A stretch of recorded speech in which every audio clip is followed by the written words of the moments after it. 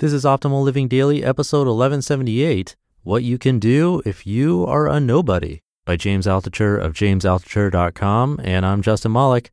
Welcome to the podcast where I simply read blogs to you for free, like a gigantic ongoing audiobook with many different authors. Today's post being from James Altucher, a popular writer and podcaster. And I'll keep this intro nice and short for this Sunday episode, so let's get right to it and start optimizing your life. What You Can Do If You Are a Nobody, by James Altucher of jamesaltucher.com. Can a nobody write a book? Fonzie at FonzieB, quote, "Do you think it's a waste of time for a spare nobody to write a book about their life so far?" End quote. Answer, I'm sorry you think you are a nobody. There's 7 billion or so people on this planet. We are all nobodies looking to escape the gravitational pull of the rock we are living on. We all want to be someone. The thing is, it's a myth that we are nobody. We can give ourselves permission right now to escape that gravitational pull. Look at your Twitter name. Do you think it was a waste of time for a nerdy-looking Jewish guy to play the role of a hot Italian stud in the TV show Happy Days? Fonzie would bang his hand on the wall and 4 girls would show up. Henry Winkler ended up being the most important character on the show, and over the years, the one with the longest screen time of any of the other actors, even though initially he was intended to be just a minor character. Out of that show spun at least 2 other shows, Joni Loves Chachi and Mork and Mindy, not to mention Ron Howard's enormous success as a movie producer, and the classic appearances of Henry Winkler and Scott Baio on Arrested Development. The world is a jigsaw puzzle, but we get to decide what the final picture will look like and how all the pieces get to fit together. You decide what you want your life to be. You get to decide if the decades that have just gone by have added up to you being a nobody or not. You don't need permission. I wrote my first book when I was about 21. I had done nothing in life. The book didn't get published. It was basically a ripoff of Pynchon's The Crying of Lot 49, except instead of it being about a conspiratorial fake post office, it was about a conspiratorial fake currency. I had a pretentious sounding title of it. I'm too embarrassed to even repeat the title here. I sent it out to 20 publishers and about 30 agents. I tried to have parts of it printed in Omni magazine.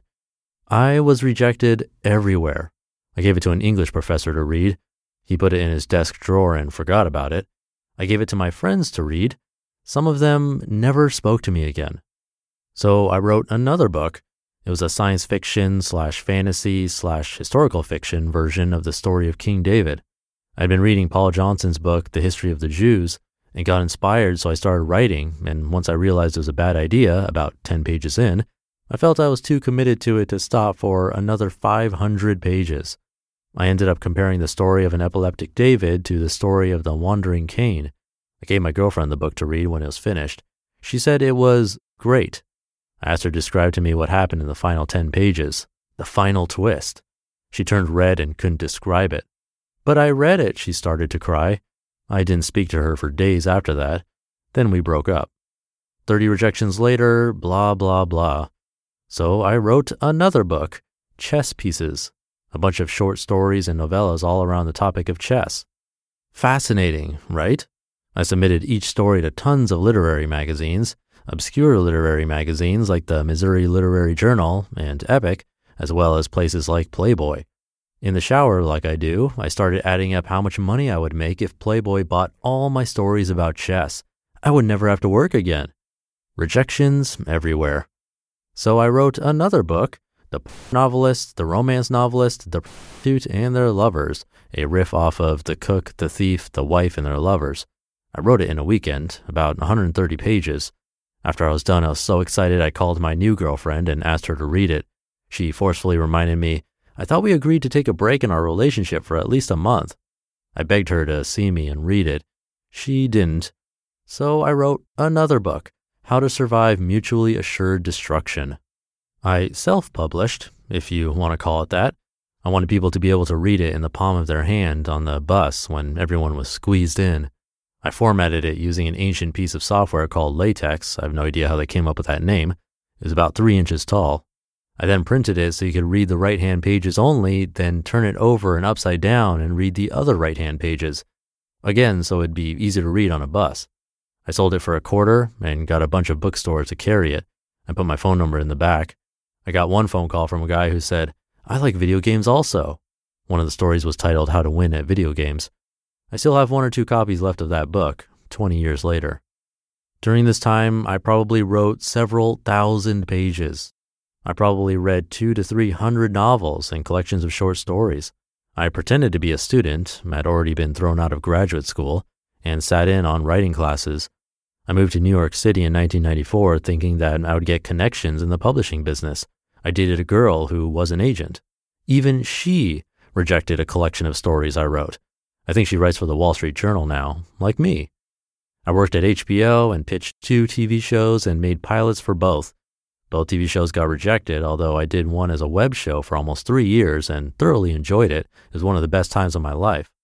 Finally, 14 years after I began writing just about every day, I published a book, Trade Like a Hedge Fund. No fiction, no life story, nothing. Barron's had it as one of their best books of the year.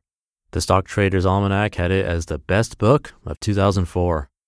My boss at the time thought I had stolen all of his ideas. I didn't, and fired me, although I was up over 100% for him that year via trading. Now, 10 published books and a comic book later, I still write. I write this blog. I have another 2 books coming out soon.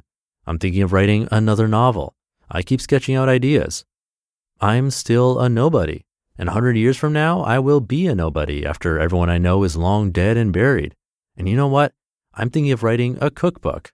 Why not? Or a book about parenting, even though I barely parent. Again, why not? Who can stop me? Do what you love to do. Do what you want to do. You don't need permission to write a book or start a business or take a risk or ask out the most unattainable person in your circle of friends. There are no gatekeepers in life preventing you from doing what you want to do. You are your only gatekeeper. You are your only prison warden. You can choose yourself to do anything. You might not be good at it at first, but if you study your failures, you will get better.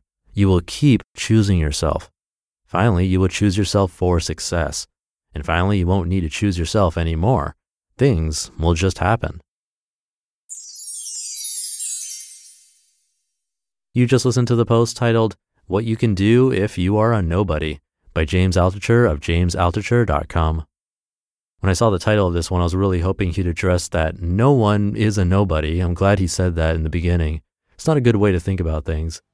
I'll keep this ending nice and short for you today. Hope you're having a great weekend if you're listening in real time. And I'll catch you tomorrow for Minimalist Monday, where your optimal life awaits. Hey, this is Dan from the Optimal Finance Daily podcast, which is a lot like this show, except more focused on personal finance. Justin handpicks the best posts he can find from blogs and authors like Ramit Sethi, Mr. Money Mustache, and more, and I read them to you 5 days a week. So if you enjoy this podcast, come on over and subscribe to Optimal Finance Daily too. And together, we'll optimize your financial life. You've been listening to Optimal Living Daily. Be sure to hit the subscribe button to stay up to date on each new episode and head to oldpodcast.com. That's OLDpodcast.com for a free gift as well as more actionable tips and resources to help you maximize your potential. Thanks for joining us, and remember, your optimal life awaits.